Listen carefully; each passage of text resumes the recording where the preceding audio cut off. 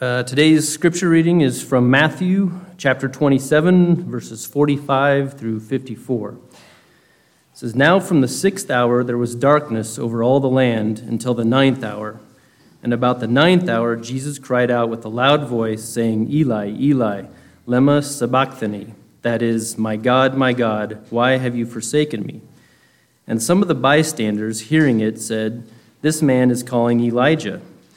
And one of them at once ran and took a sponge, filled it with sour wine, and put it on a reed, and gave it to him to drink. But the others said, Wait, let us see whether Elijah will come to save him. And Jesus cried out again with a loud voice, and yielded up his spirit. And behold, the curtain of the temple was torn in two from top to bottom, and the earth shook, and the rocks were split, and the tombs also were opened. And many bodies of the saints who had fallen asleep were raised, and coming out of the tombs after his resurrection, they went into the holy city and appeared to many. When the centurion and those who were with him, keeping watch over Jesus, saw the earthquake and what took place, they were filled with awe and said, Truly, this was the Son of God." Think of a time when something happened to you that was very painful physically.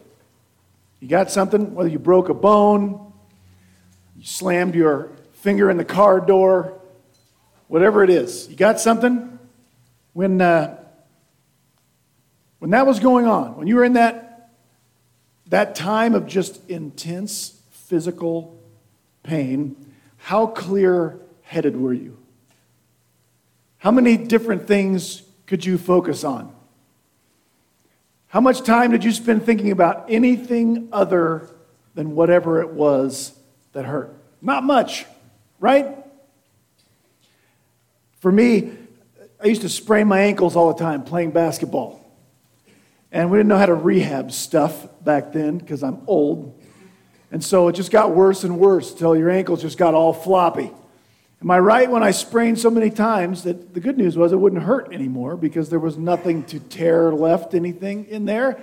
Bad news was it got so bad that I would sprain my ankle and there wasn't enough elasticity left to pull my ankle back into place. So it would just dislocate and my heel would be just stuck over on the side of my leg. And that hurt like mad.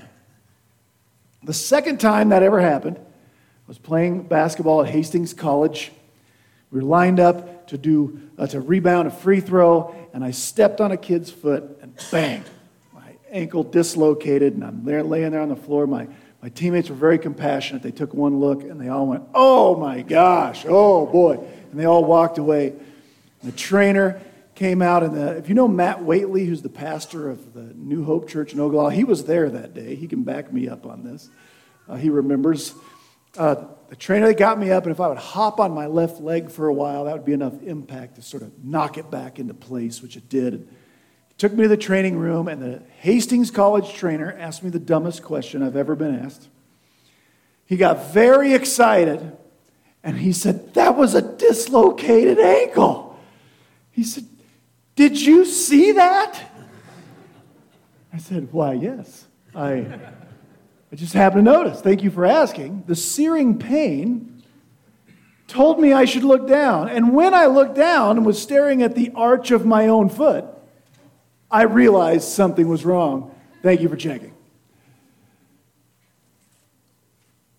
Now, if you thought of a time you were in pain like that, did you spend much time quoting poetry when you were? Anybody?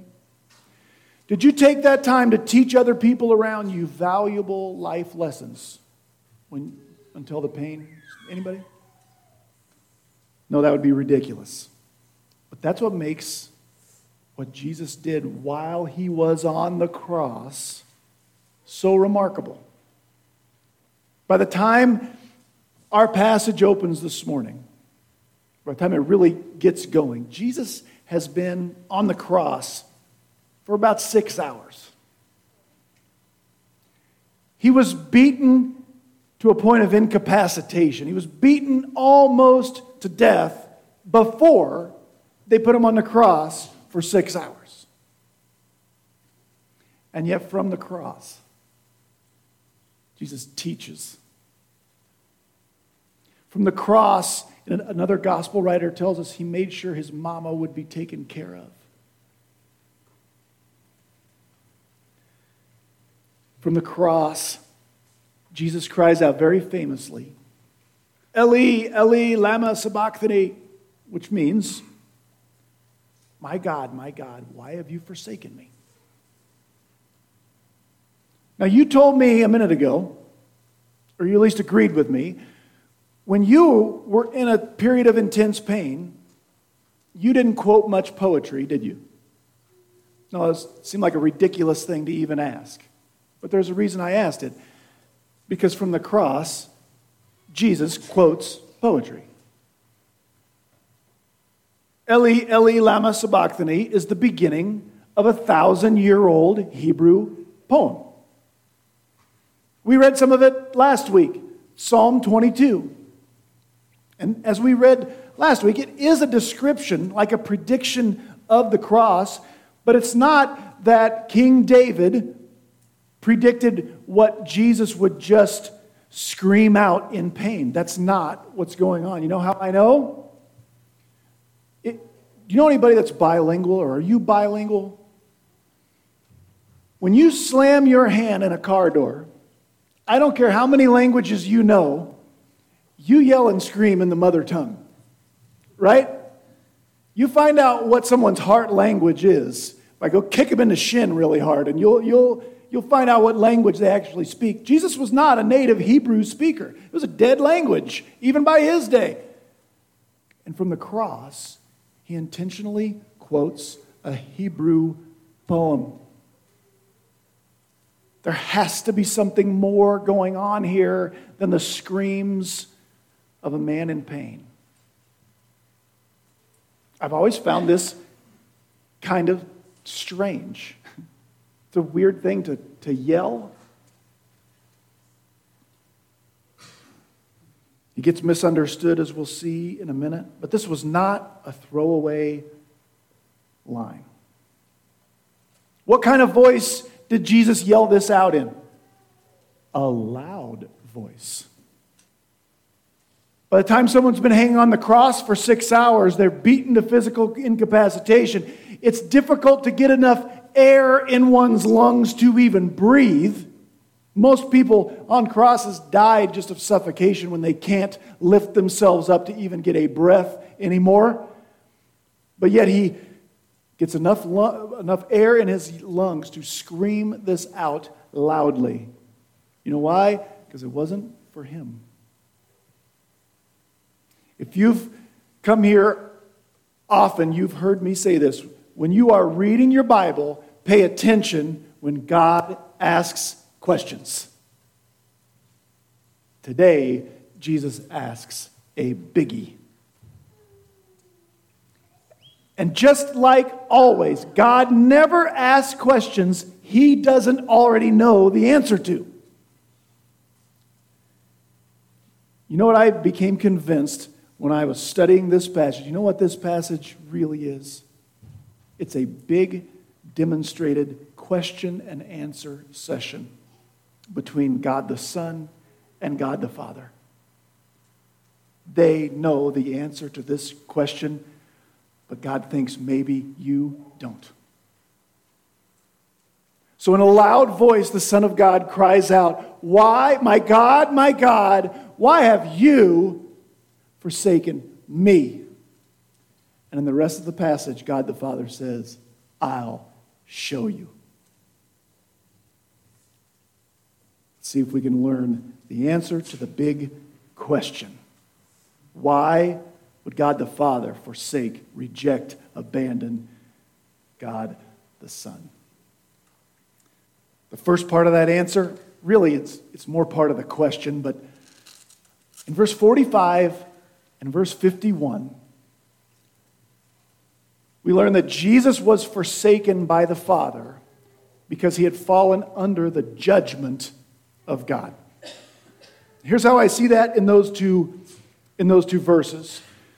We read in verse 45 that by our way of telling time, between noon and 3 in the afternoon, darkness fell over all the land. And then later, there was an earthquake. Just a little point of clarification.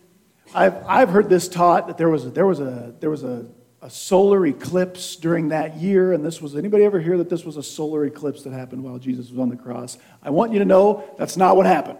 Here's how we know. During what holiday festival was Jesus crucified? Passover. My Sunday school class can now tell you what is the lunar phase during the Passover. It always happens during what kind of moon? A full moon. And a solar eclipse can only happen during a new moon, which is as far away from a full moon as you can get. So this wasn't a solar eclipse. Doesn't have too much importance to our passage. Just want to throw that out there. What I think this was really thick clouds, and I'll tell you why I think that was, but I won't fight you over it. How many of you have ever remember a storm in the summer that comes up during the afternoon and the clouds get so thick the street lights come on? You seen that? I think that's what this was. I think it was very sudden. I think it was supernatural. And then you add an earthquake, and that lets me know this has something to do with the judgment of God. Here's why. In the Old Testament, supernatural darkness and earthquakes are said to precede what we call Judgment Day, the great and terrible day of the Lord.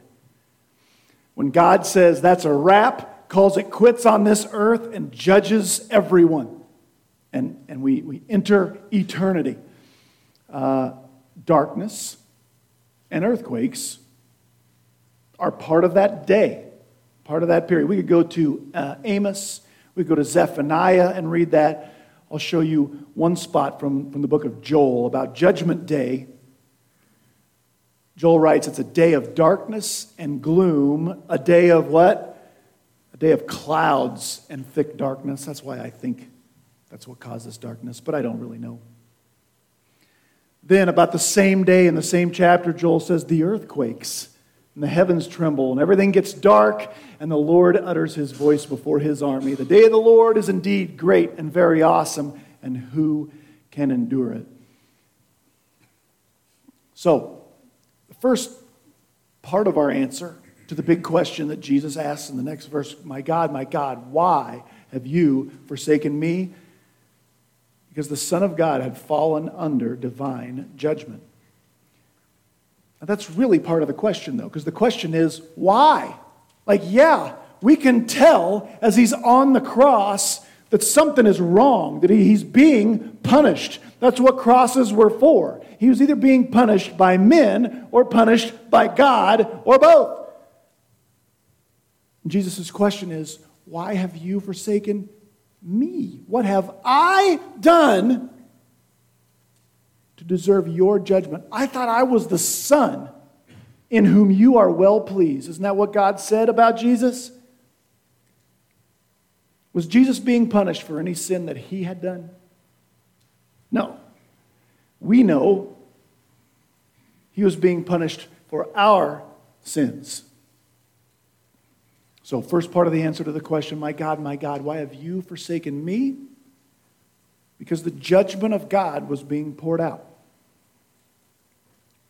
Now, before we get to the rest of the answer, we have to take a brief time out because the people around the cross misunderstand. Jesus, in between the last slide and this one, he has asked the big question, my God, why have you forsaken me? And he didn't say it in English, right? He said, Matthew gives us the Hebrew, Eli, Eli, lema sabachthani. They don't know, the people around Jesus, they probably don't know Hebrew. Very, very few of them. Some of the priests would have. But Jesus, in the state that he was in, maybe he couldn't enunciate very well. I don't know. But they don't know that he is saying, my God, my God. They think he's calling Elijah. Eli, and Elijah would have sounded something like Eliah. So Eli and Eliah sound fairly similar.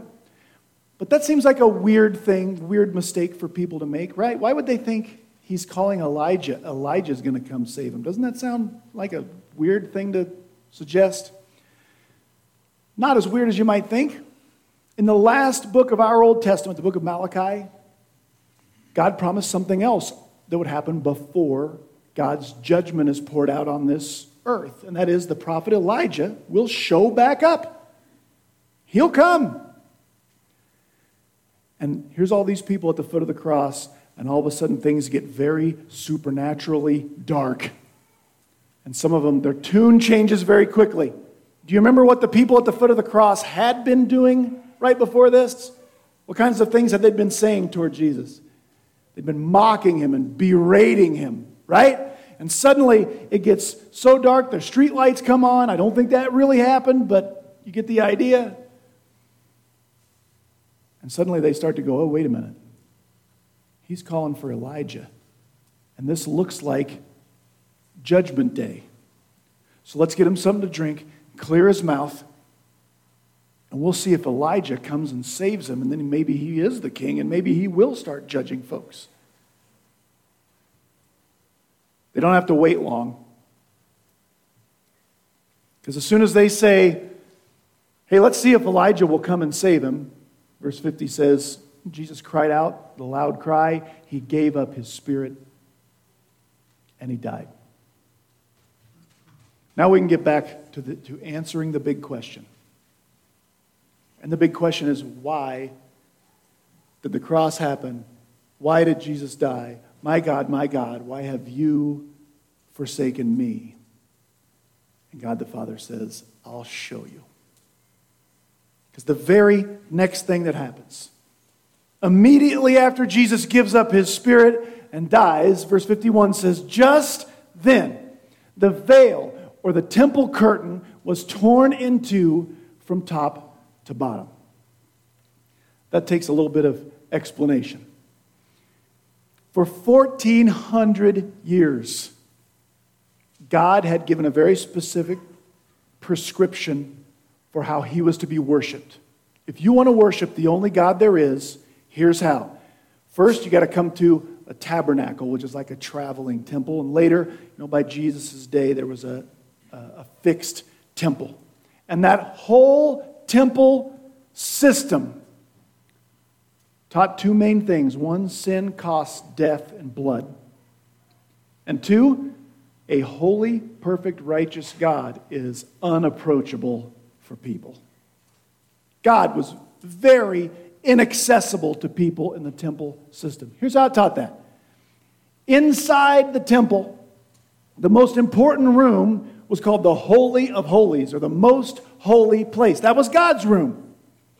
It was like God's bedroom of this house complex. God's footstool where God hung out was above the Ark of the Covenant. And because that was God's room and it was more holy than any place in the whole world, people couldn't go in there. No, basically, nobody could ever go in there with one exception. There was one person walking the face of the earth who on one day of the year, if he did just the right things, he could go in God's room. He was the high priest. He could take some blood on the Day of Atonement, Yom Kippur, and he could go into God's room, sprinkle some blood on the altar for the sins of the people, and leave. And that's it. It's the only time any people could approach a holy God. He was unapproachable. Outside that room, there was another place where a few people could go from one family, just some priests. And if you get a little further away from God, a few more people from one nation could go. And if you went a little further away, a few more people. But it got harder and harder to get close to God. Fewer and fewer people could go. You know why? Because a holy God is unapproachable. You can't just go hang out with God because you're sinful and he's holy.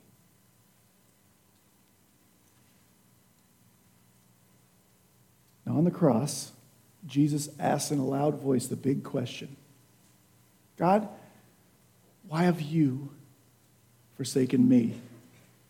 God says, I'll show you. And he takes the temple curtain and he rips that thing from top to bottom. Notice it was from top to bottom, which It means God did the tearing. It's not like some priest got his rhinestone caught on the curtain as he went by and it accidentally tore. God removed the barrier between a holy God and sinful people when Jesus died on the cross. So, my God, why have you forsaken me? Jesus was forsaken by God so that people can be accepted by God. Jesus was separated from God so that people can have access to God. That's the first answer to the big question. By the way, you think in priestly circles that would have turned some heads? That temple curtain was torn in two suddenly? You think people noticed? I think they did. Do you know at 3 o'clock in the afternoon there would have been priests burning incense right in front of that curtain for what's called the evening sacrifice? It wasn't the Day of Atonement. Nobody got to go in. Nobody was supposed to go in. And all of a sudden, I think it did turn some heads. I think this is why. Just a matter of a few months later in the book of Acts, Luke tells us this. The word of God continued to spread. The number of disciples in Jerusalem increased greatly. And a large group of who? A large group of priests became Christians. I think it's extremely possible. One reason a large number of priests became Christians is because some of them were there when God removed the barrier between sinful people and a holy God immediately after the Lamb of God was sacrificed for their sins. So that's the first answer. Why was Jesus forsaken? So that people like us can be accepted by God. Now, as we move on through the passage, Matthew is the only gospel writer who includes this little remarkable section. Matthew says this is right after Jesus dies. The earth shook, and the rocks were split apart, and tombs were opened, and the bodies of many saints who had died were raised. They came out of the tomb after Jesus' resurrection, I believe, and went into the holy city and appeared to many people. In those verses, we get really our next two answers to the big question of why God would forsake the Son, reject the Son. The first one of those is this: Jesus was forsaken so that people can be resurrected from the dead. I've said this many times. If you come here a lot, you've heard me say this. Death in the Bible is always a separation of two things, not the annihilation of one thing. Right? Jesus experienced really two different kinds of death on the cross. His physical death. Physical death is when someone's spirit leaves their body. That happened to Jesus on the cross. He gave up his spirit, and when he did that, when his spirit left his body, he was physically dead. But before that, he experienced spiritual death. Spiritual death is when someone is separated from God. From the cross, when Jesus became the sins of the whole world, God the Son, his name was Jesus, experienced for the first time in eternity past a separation between himself and his Father. He was rejected.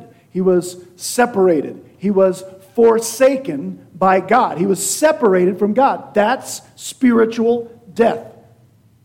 You and I are born into that. Jesus had never experienced it.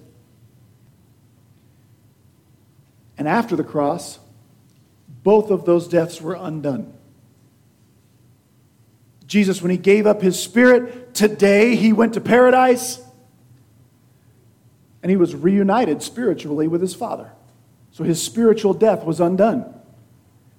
And Sunday morning, I hate to give away the ending of the book here, but Sunday morning, Jesus' physical death will be undone. His spirit will go back into his body. His body will be made eternal, permanent. And he's alive physically once again. And eternal life is just being with the Lord God, Father, Son, and Holy Spirit, with no separation, and in an eternal physical body forever and ever and ever. So Jesus dies on the cross. He experiences spiritual death and physical death, and he asks the question, why has that happened? Why have you forsaken me? And God says, I'll show you. He rips the curtain in half. Now people aren't separated anymore. And then he says, watch this. And people who have been dead come back to life. Why have you forsaken me? So that people can rise from the dead. The cross of Jesus Christ is what accomplishes that. The next answer to the big question, why have you forsaken me, comes from the same verses. And that's this. Jesus was forsaken by the Father so that Old Testament believers can be redeemed, can be saved, can have eternal life. Every one of those people who were resurrected in this passage, they had all died before Jesus died, right? They were all, this is where you nod your head and let me know you're paying attention. A little feedback here, be good, okay? Right? They died. So they did not believe on the death, burial, and resurrection of Jesus Christ for their salvation. Agreed? They believed in the God of the Old Testament, Yahweh, the God of Israel. They believed, and their faith led them to participate in those temple sacrifices. But ultimately, the only reason anyone will be in eternal life is because the Son of God was executed on a cross under divine judgment. Even for Old Testament folks, they are saved because the wrath their sins deserved were poured out on someone who didn't deserve any wrath from God. God never poured out his wrath on a bull or a lamb or a goat.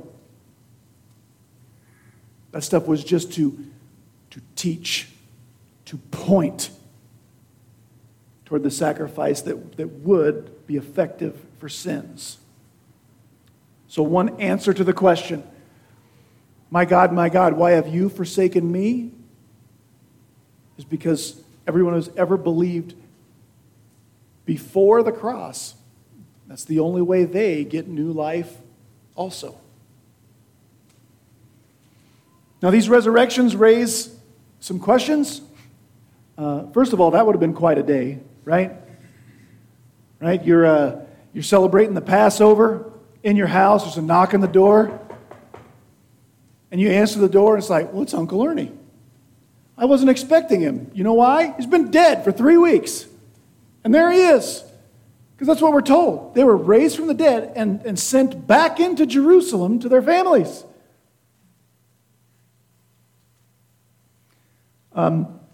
Did these people get eternal?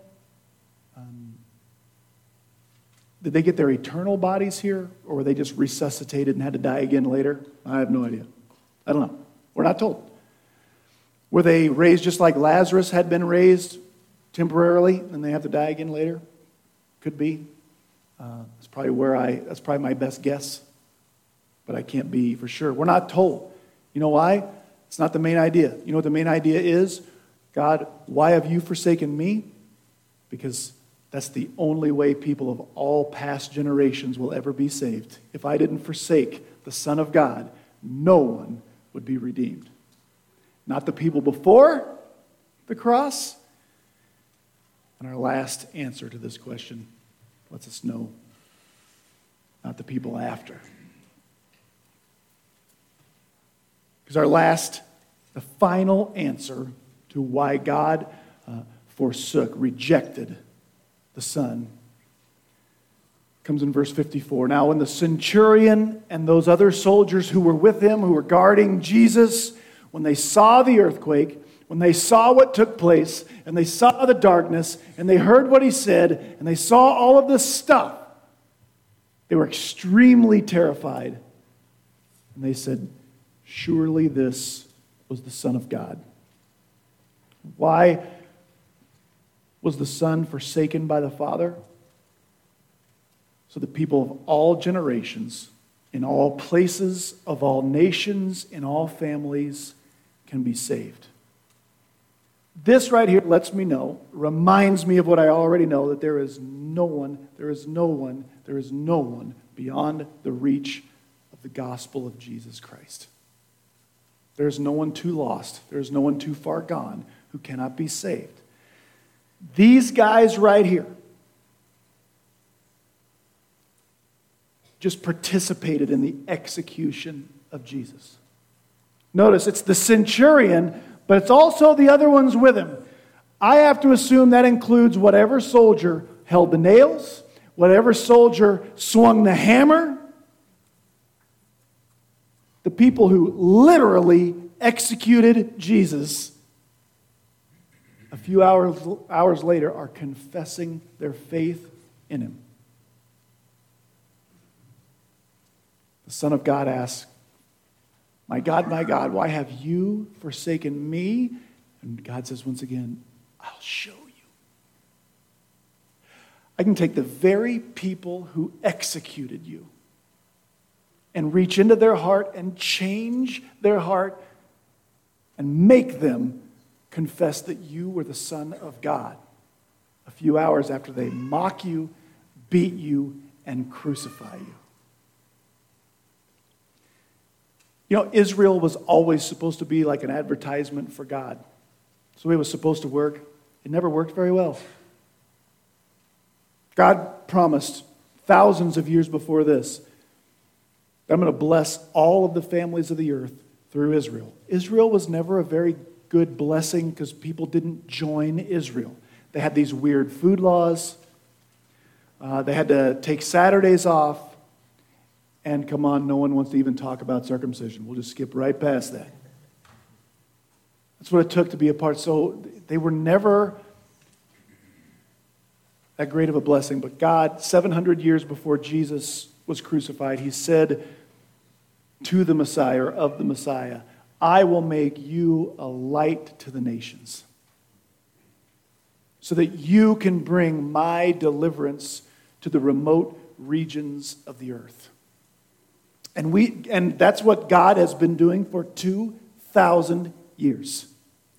Jesus promised, I'm going to build my church. That's how God is going to bless the whole earth. The remote regions of the earth, like, I don't know, southwest Nebraska. Because Jerusalem, if that's the epicenter, it doesn't get much further away from Jerusalem than right here. How God became a light to the nations was by forsaking his Son on the cross. My God, why have you forsaken me? Because I promised to be a light to the nations and bless the whole earth. And the very first Gentiles who believe that Jesus was who he claimed to be and received salvation in his name are the very people who executed him.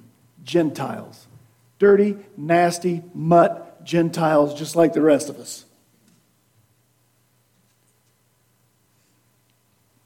And if we put all this stuff together, we have the big question and the answers. From the cross, Jesus cried out, my God, why have you forsaken me when I haven't done anything wrong? And God says, I'll tell you, because you have fallen under the divine judgment of God. Not for your own sins, but for theirs. Someone has to die for sin. I had to choose you or them. I chose you. My God, why have you forsaken me? Because sin had to be punished, and Jesus voluntarily put himself under the wrath of God. Next, my God, why have you forsaken me? I'll show you. And God tears the temple curtain from top to bottom. Why have you forsaken me? Because the sacrifice of the perfect, holy, righteous Son of God is the only thing that can remove that which separates a holy God from sinful people, which is sin that we all have. My God, why have you forsaken me? God says, I'll show you. Watch this. And rocks break apart and tombs come open and people come back to life. Why did God forsake the Son? To demonstrate The only hope we have of resurrection and eternal life comes from Jesus Christ's death, burial, and resurrection. And God demonstrates it. It's an object lesson that happens on the cross. And finally, my God, why have you forsaken me? Because it's the only way Israel and past believers before the cross can be saved. And it's the only way Gentiles and all the nations at the ends of the earth will be saved. And we see that from the Jews who went home alive again and those Roman soldiers who had executed them. After this, right now, this morning, can you answer this question? Why did God execute Jesus? You know what some people think? They think it's cosmic child abuse. That's not my term. I'll never believe in a God that would do something that terrible to somebody he called his own son. Why on earth would God kill his own son? Because it was the only way to remove our sin, what that separates us from him, pave the way for our resurrection, ours, and everyone who will believe to the ends of the earth. Let's pray. Father God, thank you for that passage. Thank you for what has been there in front of us our whole lives for 2,000 years. Right here in this text, you had your son ask the big question, why would the God of the universe forsake, reject, and kill the Son in whom he was well pleased? And you showed us, you told us the answer. To remove that which separates us from you, to pave the way for our resurrection and our eternal life, and all those who have ever lived of any generation in any area.